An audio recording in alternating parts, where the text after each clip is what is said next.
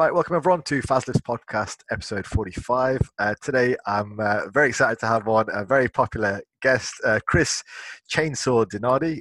Chris, welcome. Thanks for coming on. Thanks, Faz. Appreciate it. Glad to be here. Awesome. Right. A lot of people have been really excited to hear this podcast, and I've been looking to get you on for a while. So it's taken me a while to get in contact. I had a bit of just went off social media for a couple of months at the start of the year, but I'm glad I got in touch with you, and it's looking forward to this. Yeah, same here. All right, so we've got a bunch of questions lined up, and we've had some questions listed from Instagram as well. So let's start with the first one. I always like to get a little bit of a touch on people's background. So what motivated you to start bodybuilding, and when did you originally begin to lift weights? Where did it all begin? So what motivated me, honestly, is like the typical kid growing up in the Arnold movie era. Yeah. But it wasn't even Arnold, honestly. It was probably Van Damme more than anything. Yeah. I was a big Van Damme fan. He was just a badass. I loved watching his movies. I loved Arnold too. Both of those guys, though, kind of was for me the first time seeing that type of physique, seeing like a developed physique, and I was like, oh, I want to look like that. I really like that look. And then I got into lifting and training. I was 15, and my brother was away at college. He had come back home for like winter break. And we had just like a Gold's Gym weight set in the basement. We had like a dip bar. We set up a pull-up bar. I had the same thing. Kind of because he had gotten into it at school. Yeah. And he was 20 at the time. And we both just started working out in the basement. And he kind of taught me how to train. And he trained harder than anyone I've ever met still. So that's kind of like in the back of my head always when I train, just trying to train as hard as he did. But he kind of gave me my start. That's great. So before Van Damme, before the film, did you watch all the usual sort of cartoons when you were growing up as well, like He-Man and Thundercats and all that kind of stuff? I watched that. Transformers was big for sure too. Because you look back and you think that must have had an influence. Yeah, I mean, you watch all those things as a kid. I see it now. Yeah.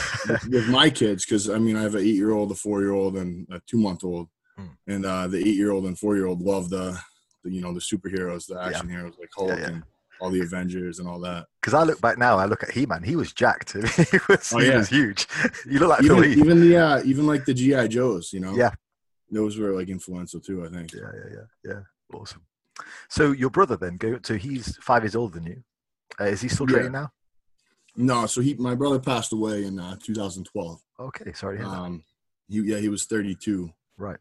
But he was the most influential person in my life, probably. And a lot of what I do now is driven by him. When people ask, like, what is your why? Or whatever. Yeah. It's not necessarily just my why, but it's a lot of just my brother not being able to live his life and not getting the opportunity to get up and train, to get up and go to work and get up and do things he loves. That's always in the back of my head, to try and make the best out of each day and kind of live for him too, So what were you doing bodybuilding wise in 2012 when that happened? So I had competed in 2011 for my first show. Yeah. If you want to call it competing. I was not focused. 2012, I had my first son with my ex. And so I was really in dad mode at that time. Yeah.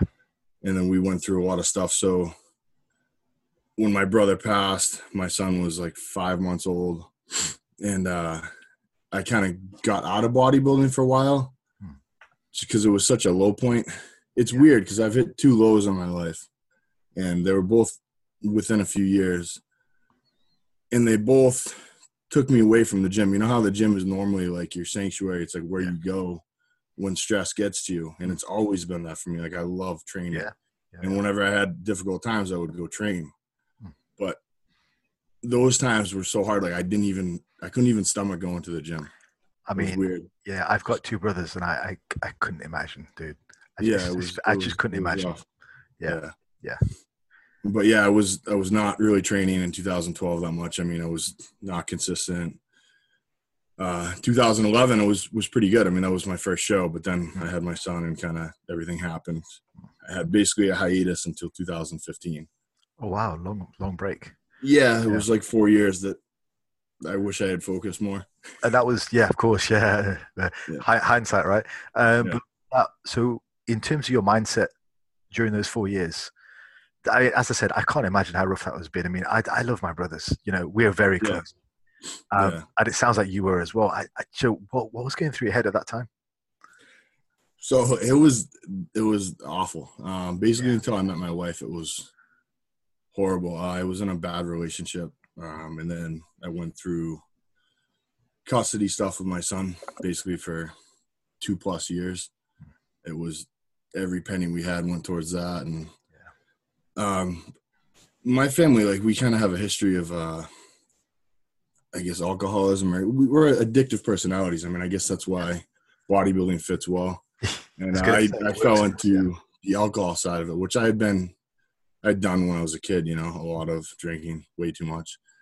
But I had probably like a year where it's like all I did.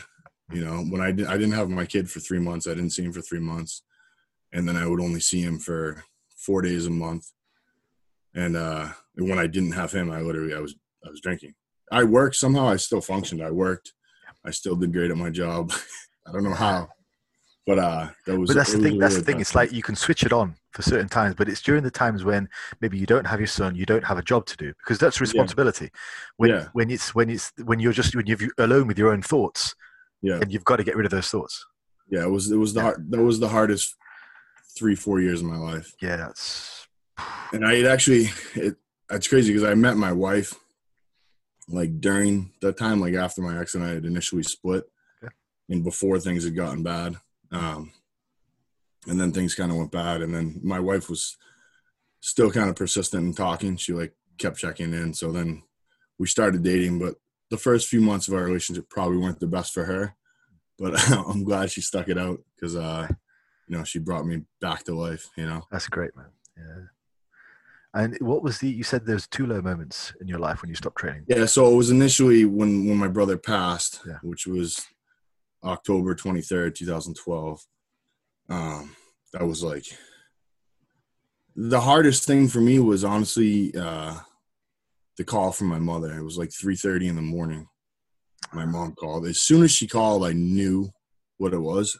Yeah. Like, I just knew in the back of my head because like my mother's not going to call me at 3:30 in the morning. You know. It's going to be something bad. So Yeah. just seeing her go through that and trying to be strong for her was the hardest part because my brother was literally my best friend. I mean, we talked like every day, pretty much our whole lives. Even when we were mad at each other, we fought. We did the whole brother thing. Yeah, I know. Yeah, Yeah. we talked a lot though, and we were really close. So that was really hard. And then the following year, my ex and I split up, and then I went through the custody battle with my son, and that was the 3 months of not seeing him. He was 15 months. Wow, 3 months. 15 months to 18 months, I didn't see him. Oh, wow. And it was the hardest thing in the world. That's like crazy. I broke, Wow. So those were the I two mean, low yeah. points. I got to be honest. When you're telling me that story about your brother, I mean, I was just thinking about my brothers. Yeah. And honestly, I'm tearing up just thinking about it because it's just hard to talk about for sure. No, well, thank you for that. I think people like to hear kind of your story. And what's cool on a positive note from that is like with my sons now, I have 3 sons that seeing the way they are together, it just brings back a lot of joy that I had with my brother. Yeah. When you stepped back in the gym in 2015, what led up to that? Why 2015? What happened? So the whole thing of it was when my brother passed away in 2012, I was like, kind of fell apart. And then 2013, I was like, I want to do an NPC show. I want to compete in NPC. And I was still completely natural. And I was like, screw it, I can compete naturally. So were you just in like a better place then? Were you in a better place? Were you just happier? And No, I wasn't in a place enough to do it. Okay. But I tried to at first. Yeah. And it kind of fell apart. My goal was to do the Cutler Classic in 2013, and it fell apart. So then again in 2014, the end of the year, things started getting better in my life. And I got back in the gym in September 2014. Mhm. And I just wanted to get my weight up at first because like I was down to like 215. I Oh got wow! How yeah, tall are you again? You're 6'3"? 6 feet. 6 6 feet. feet. Yeah, 6 Yeah. feet. Right. Yeah. I got down to like 215 or so. Yeah. And so I started training again, just getting my weight up. I got up to 304, which is not a clean 304. It was a very, very bad. I guess I 304. want to just bring you back a little bit to getting back in the gym the first time when you were Yeah. 215. In terms of your mind space, what were you thinking at the time? Like you had 3 years of not working out or 2 years of not working out. What led you to the point of thinking, I want to get back to do this? What drew you back to the gym? Honestly, so the whole thing with my son, I told you, it was like really hard for me to even go to the gym. So we were still in court until August. And I had tried in June and July, like I would literally go 3 times in a week and then twice in a week. And then I wouldn't go for a week. Yep. Yep. Which for me it's not like me at all. It was really bad because whenever I've started it, I'm locked in and I just go. So like I couldn't get in a groove. And then the end of August, we settled things and we got out of court and I got shared custody of my son and we communicate now on everything and we just put everything. So that was like a huge just weight off. And my wife and I ended up getting our house later that year too. Nice. But she had already moved in with me. We were living together and my life was in a good place again, you know? So I was able to get back in the gym comfortably.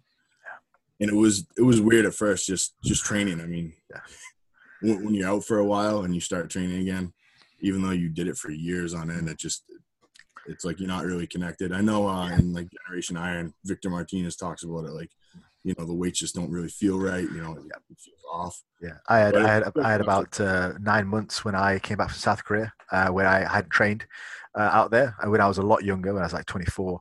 And when I came back, it was exactly that feeling. It's just the weights just feel very alien. You don't even really feel like you're in your own skin when you lift it. Yeah, nothing feels right. Exactly. Yeah, normally the gym is like it's like our home. You know, it's where we feel normal. You know. Yeah. But yeah, so I got back into it then, and things slowly started clicking. I got my weight up by January. We moved in December. We got our first house, which we're still at now. And then I started prepping for the Cutler Classic in 2015 on my own, not doing it the right way still. I was doing it the best I could, but I was in my own head. I thought I was in shape. I wasn't anywhere near in shape. But I'm still glad I did it. I had an awesome experience at that show, and it kind of got me back into the groove, and I did much better later that year. I competed again in the fall, so. I suppose it kind of just helps to get you back in the swing of getting the meal prep done, getting the training done, being on a schedule. Yeah, of course. That's cool. All right. So let's fast forward a little bit to 2016, 2017. You're done the Cutler Classic at this stage. You're starting to look pretty good now. So this was a few years back. What were your aims back then? So you'd gotten back into things. What were your eyes set towards? So from 2013 until 2018, it was winning the Cutler Classic. Right. And 2016, I really thought that I would have a good chance at least winning my class at New England's. That was the last show that I did on my own. And I just got in my own head. I pulled my body down way too much, and I ended up, it was probably my worst look. But I met Alex at that point, and we had been talking just as friends. And then things really took off in 2017 for me when I started working with Alex. Yeah, that's great. Alex, you and Alex go together like, peanut butter and jelly. So that's what I see you two as. So how did you meet him? So my buddy James, they call him Tuna the Big Fish on Instagram. Yeah, I know him. Yeah. He's local too. We had met through competing through the gym. We trained kind of at the same gyms. And he had worked with Alex, and then also Brian Philbin had worked with Alex. And I just seen how Alex was with those guys, and I really liked it. And I'd also seen how Alex was with me. Just like, I mean, I could ask him anything, and he was never like, "Hey, you should let me coach you." Never once. Yeah. he wanted to work with me, but he never would say that. You know, he never tried to like get me to just go work with him. He was always just a genuine person, and I appreciated that. And that's pretty much why I ended up going with him, because of the results he got with those guys, how I saw him with those guys. He's got a real passion for the sport, which shows. Yeah, no, he loves bodybuilding, and he loves life too, and he's very versatile in a lot of different things. He has a lot of knowledge in a lot of things, and I like that because I, you know, have a friendship with him at this point. So, you know, I pick his brain on different things and take life advice too, you know. Yeah. So let's bring the audience up to speed with your competitive career up till now. So you did compete last year, which you were super close to getting your pro card. I thought you looked awesome. Awesome 3 weeks out. Okay, all right. Talk us through that. Let's talk us through that, because I thought you looked freaking huge. Talk us through that. We did we ended up doing the Patriot Cup August 10th. We decided that Tuesday. Well, I think we decided Wednesday, but I texted Alex like Tuesday, like, hey, I think we should do the Patriot Cup, because we were looking pretty good. And we were on track for North Americans, and I hadn't been on stage for over a year, and I was like, it'd just be good to get up on stage again, hit some shots, maybe get some feedback from the judges if we need it, and overall just be able to see pictures and video of how we looked and what we can improve on for North Americans. So we did that show the intention wasn't to win. I knew Ben was doing it. That's why I wanted to do it, because Ben Rafala was, in my opinion, at that time, the top amateur in New England. I love his physique, and he's a really good guy. So I knew that we might not win the show. You know, it wasn't a good. Yeah, and he's now got on to be a pro. So fantastic physique. Pro at nationals, and he competed with Nate there. So we did that show. I thought we looked really good for 3 weeks out. That was actually when I realized, like, when I saw the pictures, I was like, oh shit, Alex was right. That's what I said in my head, because I never, as much as I love bodybuilding and like I'm driven and I have goals in the sport, I never really believed fully, I don't think, what Alex was saying, like, that I could do, how I could look, until I saw from that show, and I was like, all right, yeah, you know, we can do this. And yeah, I saw it. I was like, yeah. Fuck. I saw those pictures 3 weeks out. I was like, this guy's got it. Yeah, I was really happy with how we looked. And the plan was just to basically dry out and tighten up a tiny bit more for North Americans. I got sick that Monday, and it was like, it hit me. I work early in the morning, so it was like 8 a.m, and I was like halfway through my work day. And all of a sudden, I felt like death at work. I got through the rest of the day, and I got home, like, I checked my temperature was 103. And I was like, oh, this sucks. And I don't call out of work. So I ended up calling out of work Tuesday. Right. That was horrible. That whole week was awful. I ended up going back to work, but because I can't just take days off. But I felt awful that entire week. And I didn't start medication, I don't think, until the following Monday, because I was just trying to hold off. I didn't want to go on medication because it fucks with your physique too. You know, I didn't want to have that aspect of it. I was hoping I could just work it out. Yeah. And we just basically never recovered. I was still sick for 3 weeks, basically. We got the North Americans, and I knew that we didn't look the way that we could have and wanted to. We tried to pull it together the best we could.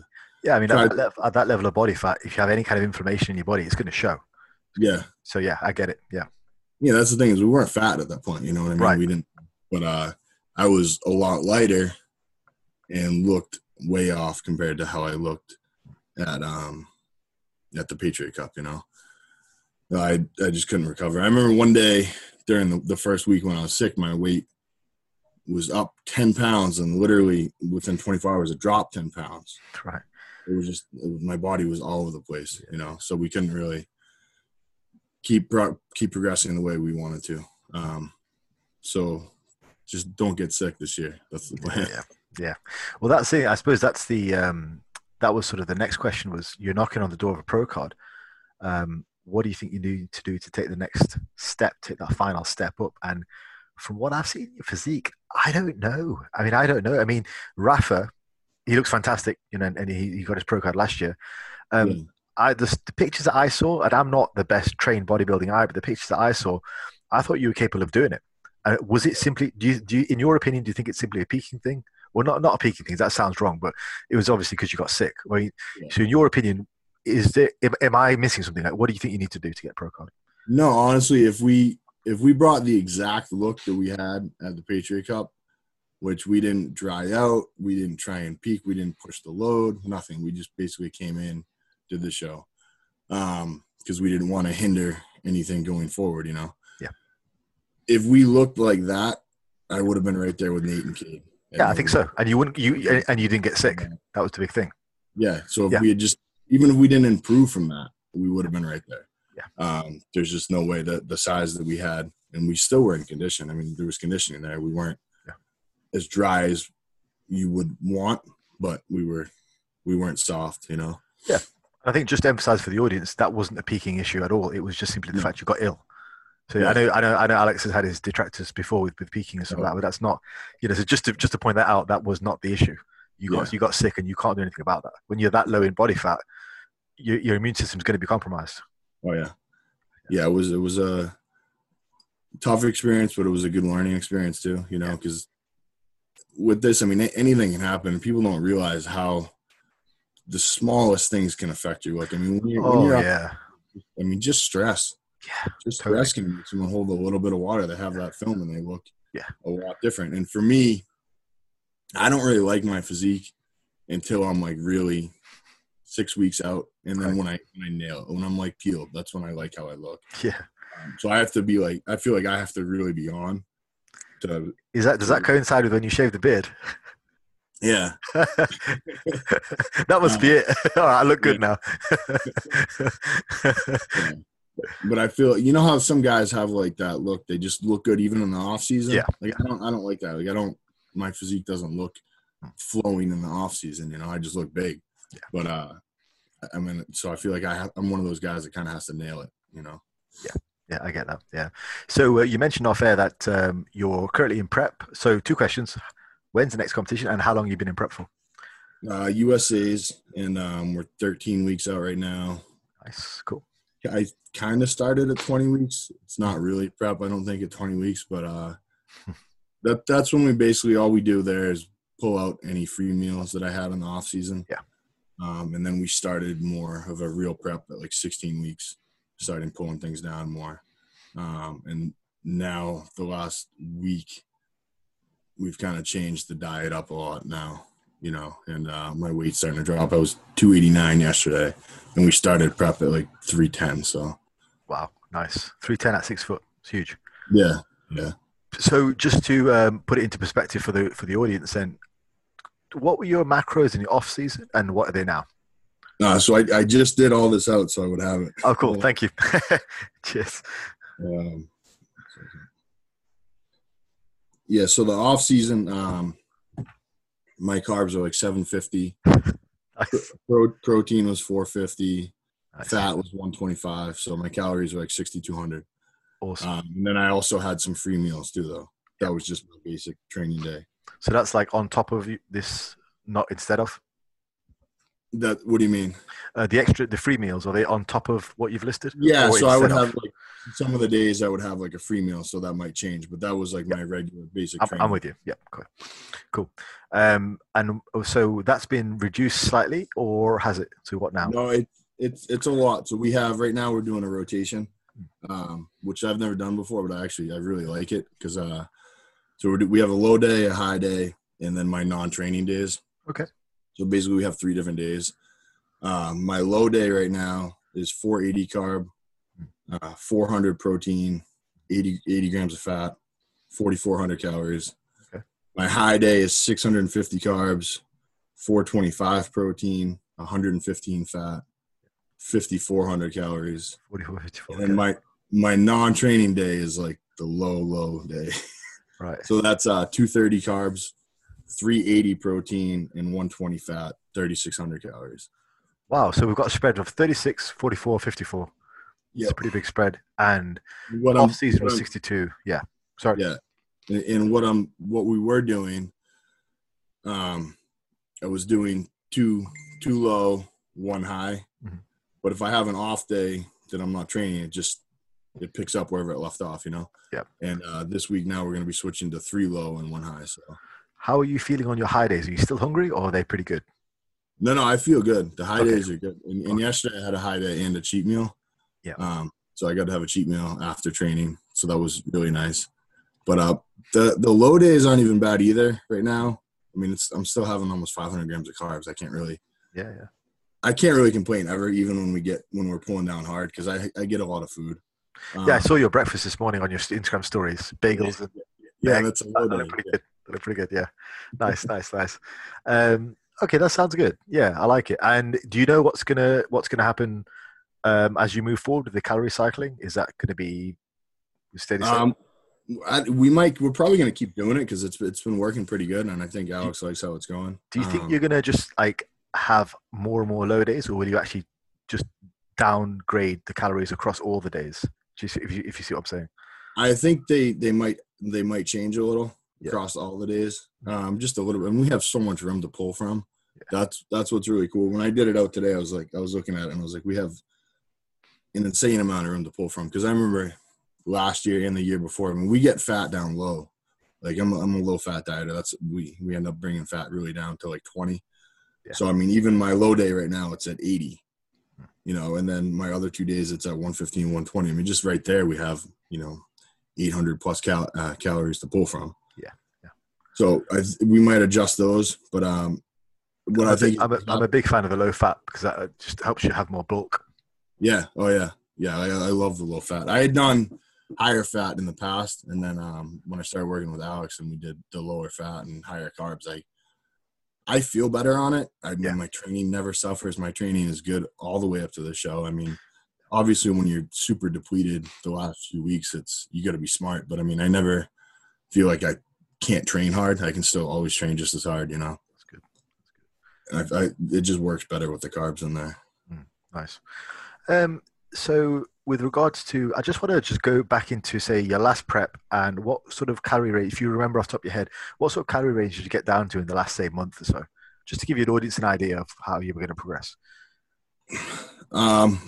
Probably around 4,000. Okay. Between 3,500 and 4,000. Yeah, which is a big step down from 65 or 60. Yeah, well, that's the thing but it's not low, so that's why I can't really complain. Sure. Like, yeah. I've never had to do like 2,000 calories. I've heard guys doing 1,200 calories. Like that's what I did. Yeah. To me, that just means like you messed up the off season. Like if you're a bigger guy and you have to go that low, you know what I mean? Yeah. I mean, I had to do that coming in from my fat powerlifter days. I had to go down just for the first time. Yeah. But yeah, if you're a seasoned guy and you're doing that after a while, it's probably not a good thing. Definitely. Yeah. Okay, that's I like it. Yeah, awesome. I love it. So we've got some calorie cycling. We looked at macros. We looked at sort of the way that we're going to progress on down. Let's maybe talk a bit about training. That sounds good. Is there anything else you want to talk about, mention on diet? No, not really. I mean, I think we covered it all. I mean, it's I feel like the more basic you keep it, the better for most people. Yeah. And just don't overcomplicate things. I see that all the time.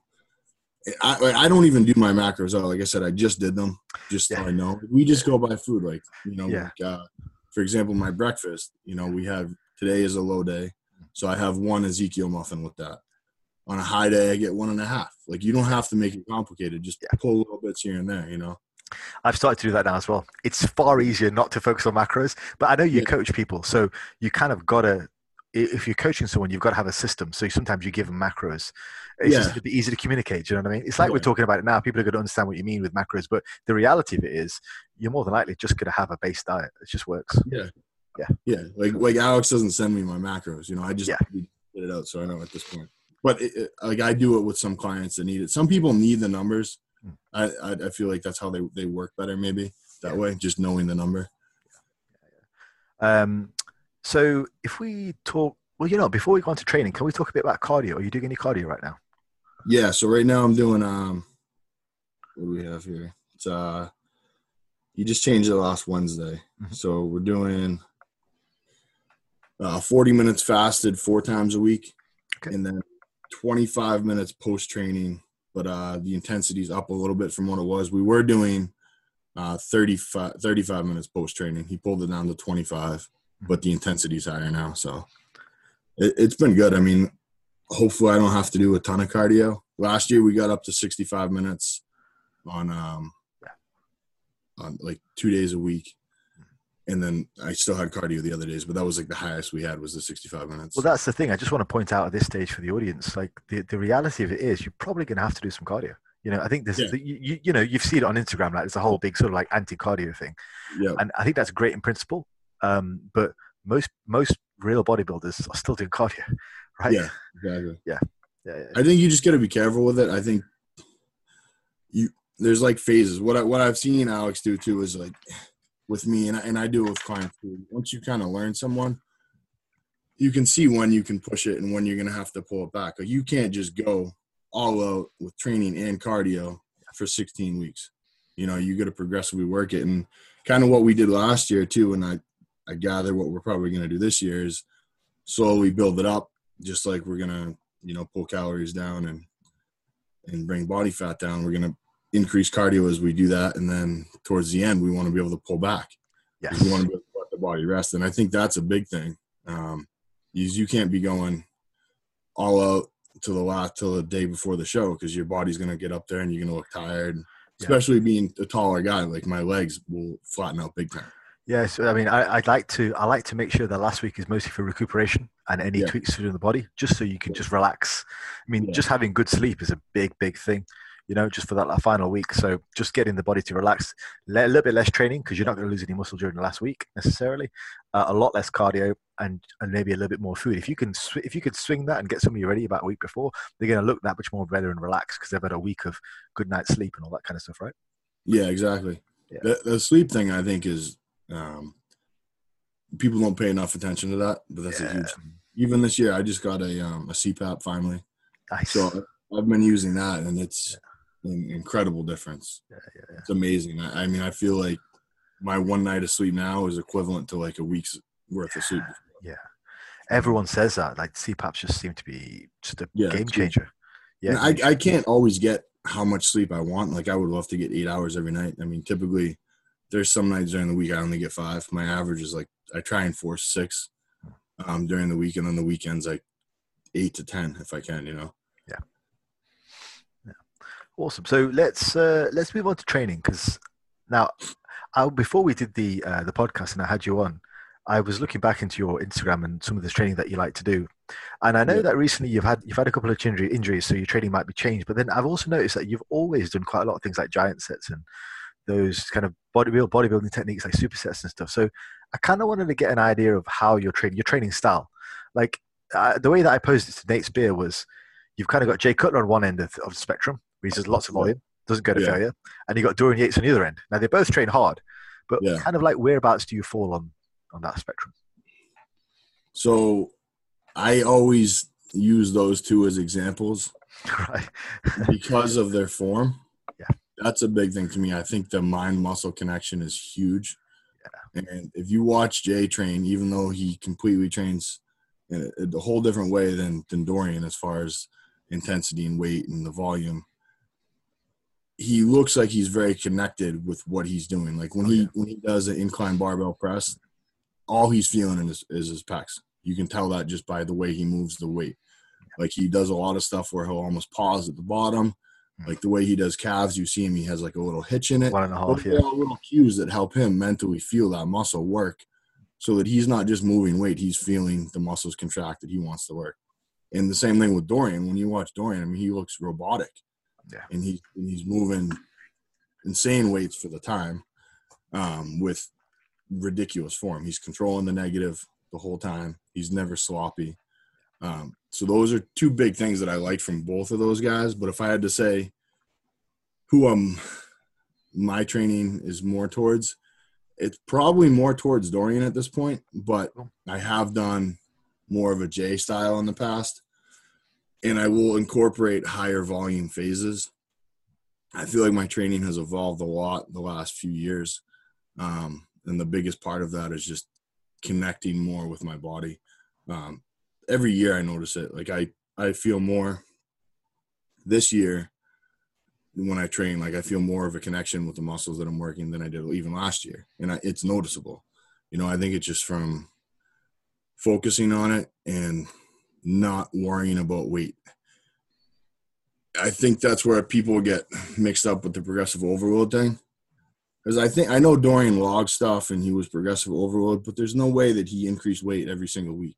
It's impossible to do, and I think people get caught up with that. Like, you got to, I get a bump up by 2.5 pounds. Well, why don't you just try and do that same weight, do it better? You know? And there's other ways to make it harder and have that high intensity. I'm so glad you say that. Like, I harp on about that on this podcast all the time, because in the UK we are obsessed with that. We're obsessed with progressive. You've heard of like Jordan Peters, right? Everyone's loving it. Everyone's got the baggy, oversized jumpers on. Everyone's got the notepads out, and it's all about an extra 2.5 kilos. But you see how some of these guys lift, and it reminds me of when I was powerlifting. It's not bodybuilding anymore. It's just moving weight. Yeah. Well, that's why I like Dorian, though. I don't think he did that. Yes. Watch his training. He didn't do that. He trained as hard as he freaking could for every set that he did, but his form never slacked. If his form was going to slack, then that was the end of the set. Yeah, that was it, you know. And yeah, he tore muscles because he probably did that type of training too long. He didn't do deloads when he needed to. He didn't take breaks when he mentally he wasn't able to do that at that point. But he's even talked about it now that he should have, you know. I think he said he got most of his injuries when he kept on trying to do that at pre-contest prep. Yeah. So which would make sense. Yeah. That's the thing. You can't.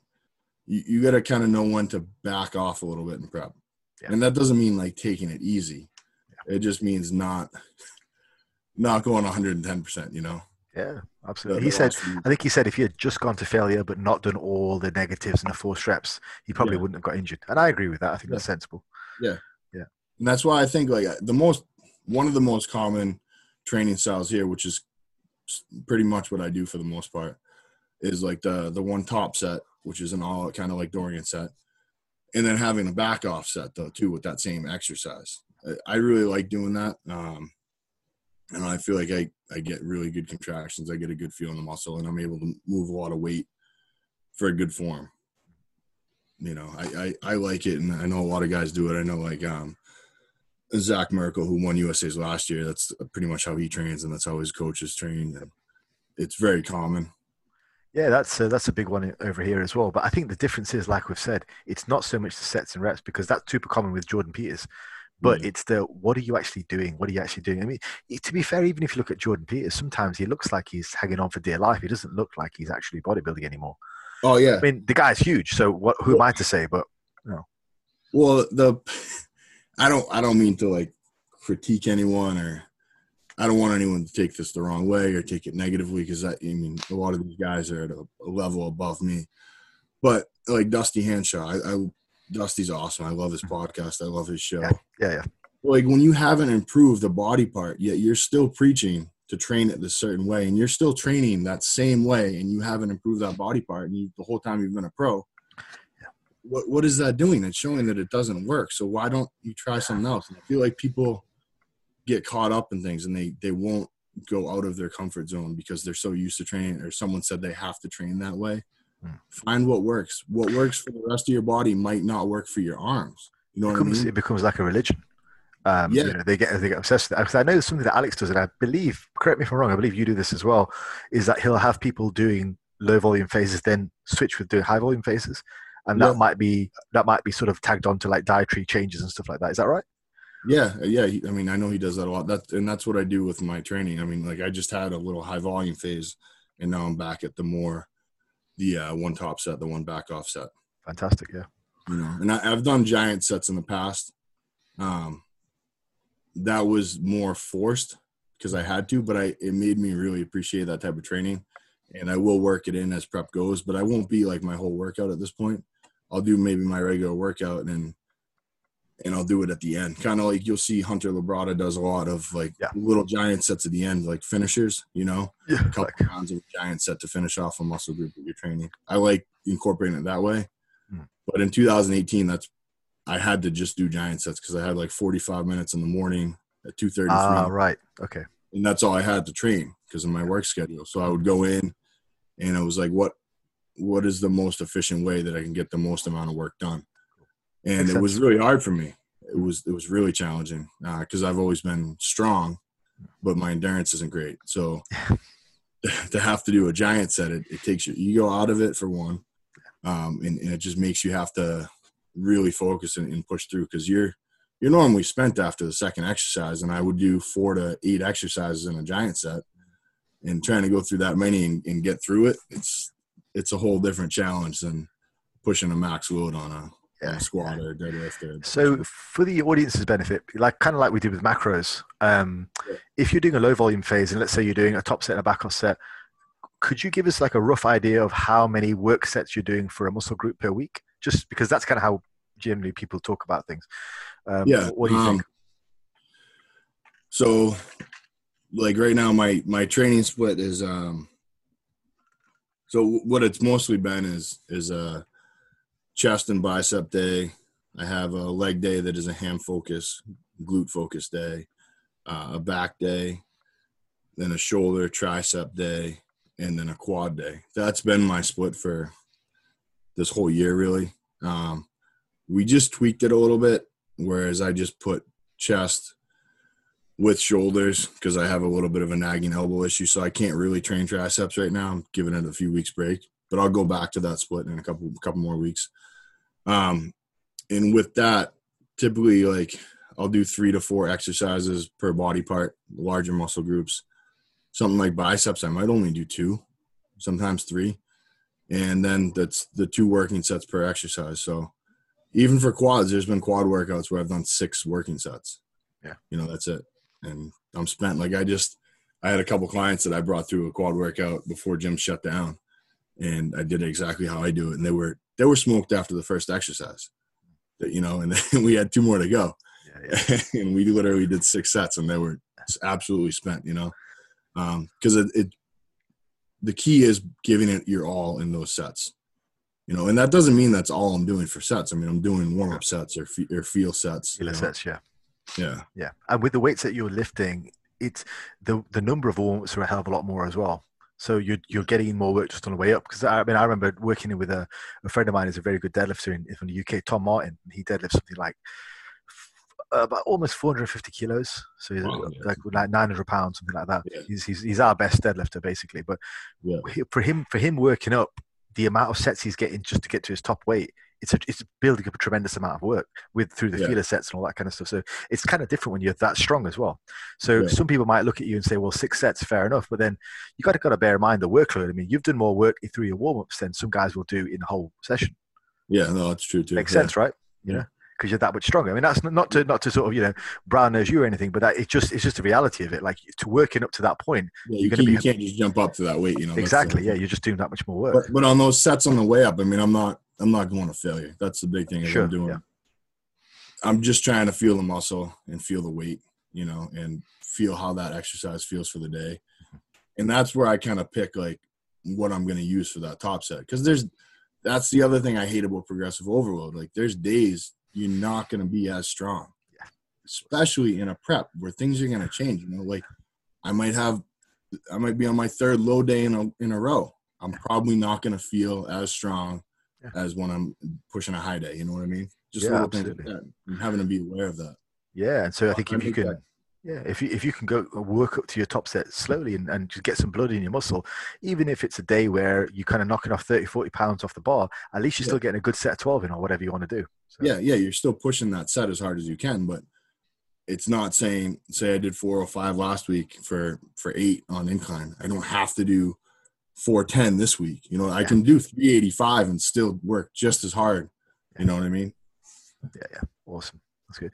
In terms of sort of weaker, what are some of your weaker body parts that you've brought up over the last few years, and what have you done to bring them up, or what were they? So legs and back. Okay. Hamstrings are probably still my weakest body part. Well, they've come up a lot. They came up a lot last year. I just don't know if I'll ever have that big hang from the side. I feel like that's a lot of that's genetic too. Like Jay never had it, and he won 4 Olympias. You know what I mean? Like, you're not everyone's gonna have a crazy peak on their biceps. There's just things you might not have. But I can develop my hamstrings, I think, to get pretty gnarly from the back. And they've come up a lot. what we did there with legs in general was I split legs up to two days. So I have a quad day and then a hamstring day. Yeah. And that doesn't mean like hamstring day, I'm not doing any compound movement that's going to involve my quads. My main focus is just hamstrings. So I do like leg curls, a few different leg curl variations, stiff leg or RDLs. And then I'll do like one press normally on my hamstring day. And I'll do adduction. And what I really actually like, I just started doing again is Jeffersons. Yeah. Jeffersons are, I kind of forgot about them. This whole thing with the quarantine and training at home, I'm trying to set up a home gym. So just thinking about things I can do with just a barbell. I've been doing those, and those are awesome. I really like those on Glute Ham Day. For people who don't know what they are, there's I think Kai Green kind of repopularized them, but it's sort of you straddle the bar effectively, right? Yeah, awkward looking movement, but they work really well. I mean, like I was doing sets of 6 yesterday. I did like 4 sets at the end just to kind of finish my glute and hams off. Yeah. And I mean, I was smoked. My legs were smoked at that point, but it just really isolates the glutes too. You know, I'll try them out actually, because I'm doing the same thing, home gym setup. Yeah. And then like quads will just be more pressing. I'll do like front squats, hack squats, and a leg press and leg extensions. But those 4 exercises, that's pretty much all I'm doing. Have you been able to train at a facility during the quarantine? Like, have you got somewhere where you can train, or is it mostly home gym? That I can. Yeah. Cool. Yeah. Cool. So my training, my life hasn't really changed a lot. I was actually trying to set up a home gym this year. That was like one of my goals, and then this happened, so it's actually made me not be able to because people want insane amounts for stuff. So expensive. Yeah. And the companies are out of everything, so I'll finish doing that after this is done. But luckily, I have a place I can train now. Yeah, nice. That's good. Cool. Yeah. And then crazy prices. Yeah, and with back, I did the same thing. We switched to like, I think for 2 years we were doing like 2 back days a week. Right now, I just have 1. But we did for a while. We had the 2 back days, and I feel like that worked a lot. Nice. But we would split it up too. Like one day would be more heavy, like T-bar rows, barbell rows, dumbbell rows. One day would be more like pull downs, some cable rows. So they were a little different in the way they targeted things, you know. I know that works really well. I mean, Alex has got Ollie doing that as well. Ollie Jackson, who's one of his clients, and his glutes and hamstrings have come up crazy over the last year. I don't know if you've seen any of his updates, but yeah, it looks tremendous. It's really coming up well. Yeah, really coming up well. Okay, so we've looked at sort of training, what a typical training week goes like. Let's do one more question, and we'll talk about where do people typically go wrong in bodybuilding. So I think that's a good one. Because I know you coach a lot of people as well, so you've probably had to troubleshoot people, right? When they come to you. Yeah. I could say where don't they go wrong? Yeah. No, but I feel like the biggest thing people don't do is trust the plan and trust the process. I mean, that's what I did when I was trying to work on myself, you know. But once I started with Alex, I literally, like, he knows I'm not going to stray from the plan. And like, I've gone off. I think I had like an extra 100 grams of carbs one day during prep in 2018. But like, I immediately told him, you know, and I told him exactly what I had. Yeah. You can't hide things, you know, don't hide it from your coach. If you go off plan, make sure you let your coach know so that they can take that into account, and just stick to the plan and trust it. And if the results aren't happening, your coach is going to make changes, obviously. If they're not, then maybe question things, you know, and ask, you know, hey, you know, I haven't lost weight in 5 weeks. We've been doing the same thing. The goal is to lose weight. Can we adjust things? You know, because either they're not paying attention or something else is going on. I don't know. But the biggest thing is just to follow the plan and stick to it and trust it, especially when you get close to a show, because your mind is going to come into play and you're going to think all these thoughts. And I mean, it happened to me last year. My wife messaged Alex because I felt like I looked like crap, you know, but we were so depleted and I was so pulled down, and I looked really flat, and I just looked like I was wasted away. You know what I mean? Yeah. And he literally gave me one high day, and I was like, oh, you look fucking awesome. And he's like, yeah. He's like, don't complain to your wife anymore, okay? Because that's the thing. You can look so flat that you end up looking fatter. I know exactly what you mean. Yeah, definitely. Yeah, I think just to go back to your point as well, just for the audience, it's like following the plan is so important, and it's following the plan accurately. So like what Chris just said was, I mean, he overate like maybe what 20 grams of carbs. You said something like 100 grams of carbs. No, I had 100, but I admitted it. Yeah, but so like, Yeah. but like, we're talking about that level of accuracy there. Do you know what I mean? Yeah. Like he knew exactly what you overate, you know. Yeah. So in terms of being on the plan, he's always on the plan and he's on it to the T. So the first priority for you as a client is just to make sure you're doing the plan as it is.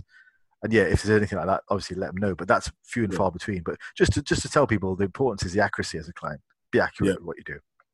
Yeah, I mean, and a coach can tell for the most part. Like when you're working with someone, you know if someone. Oh yeah. But what's annoying is when they don't tell you. So I would always rather have someone tell me, hey, you know what, I completely went off the plan the other day. No, it's not okay that you did that, but it's much better knowing instead of thinking that you followed this plan, yet you still gained 5 pounds somehow. Yeah, it's like, hey, how come you keep getting weight after every weekend? I don't know, coach. Who knows? Yeah. All right, well, we'll have to figure it out. So yeah, that's a common one. Okay, brilliant. Yeah, sorry, Karen. No, that's all. Yeah.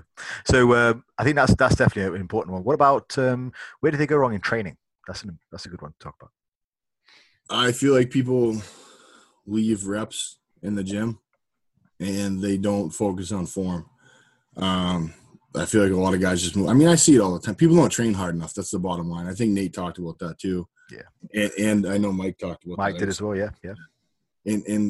And we're kind of all around the same age too. And I think I know Mike and I grew up a lot in the same era because he talked about like the early 2000s. And that's kind of when I got into things too. And me too. The guys trained hard. You know, you trained hard in the gym. Everyone at the gym that I worked out at trained hard, you know, and I see a lot of just, I use my phone. I listen to music and I will look at my phone and change the song for a set, but I'm focused during those sets too. And I feel like a lot of people kind of lose focus. They end up taking a 5-minute break between sets and they're not working hard enough during the set. They might move a weight for a decent number of reps, but they're not going to failure and they're not controlling the weight. The biggest thing I see is the lack of control in the way the weight moves, you know. Nobody controls the negative anymore. People just let the weight fall.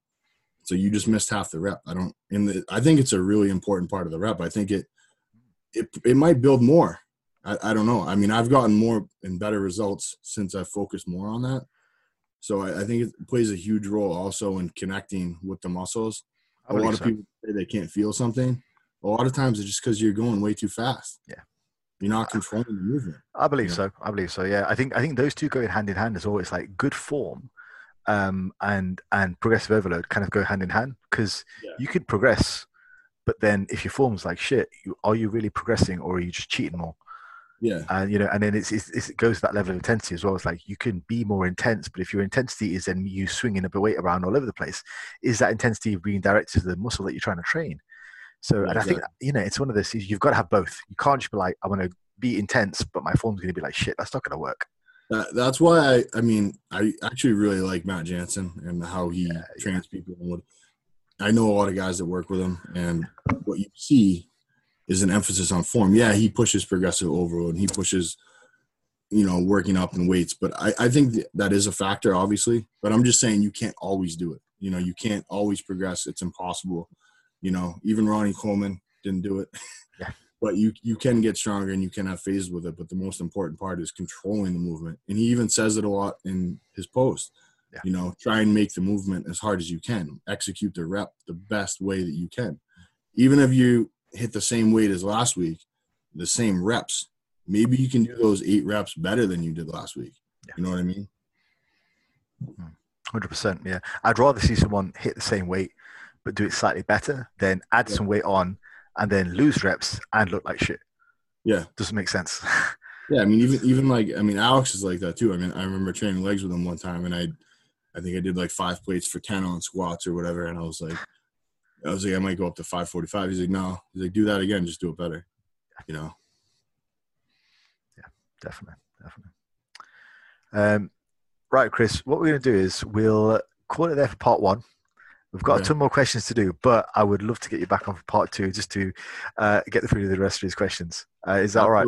Yeah, no, absolutely. Well, I really enjoyed that chat. That was awesome. Yeah, I think I got a lot out of it as well, so thanks very much. But yeah, we'll call it there. We'll bring you back in for part 2. All right, awesome, Fast. Thank you. Thanks, Chris. Look forward to it.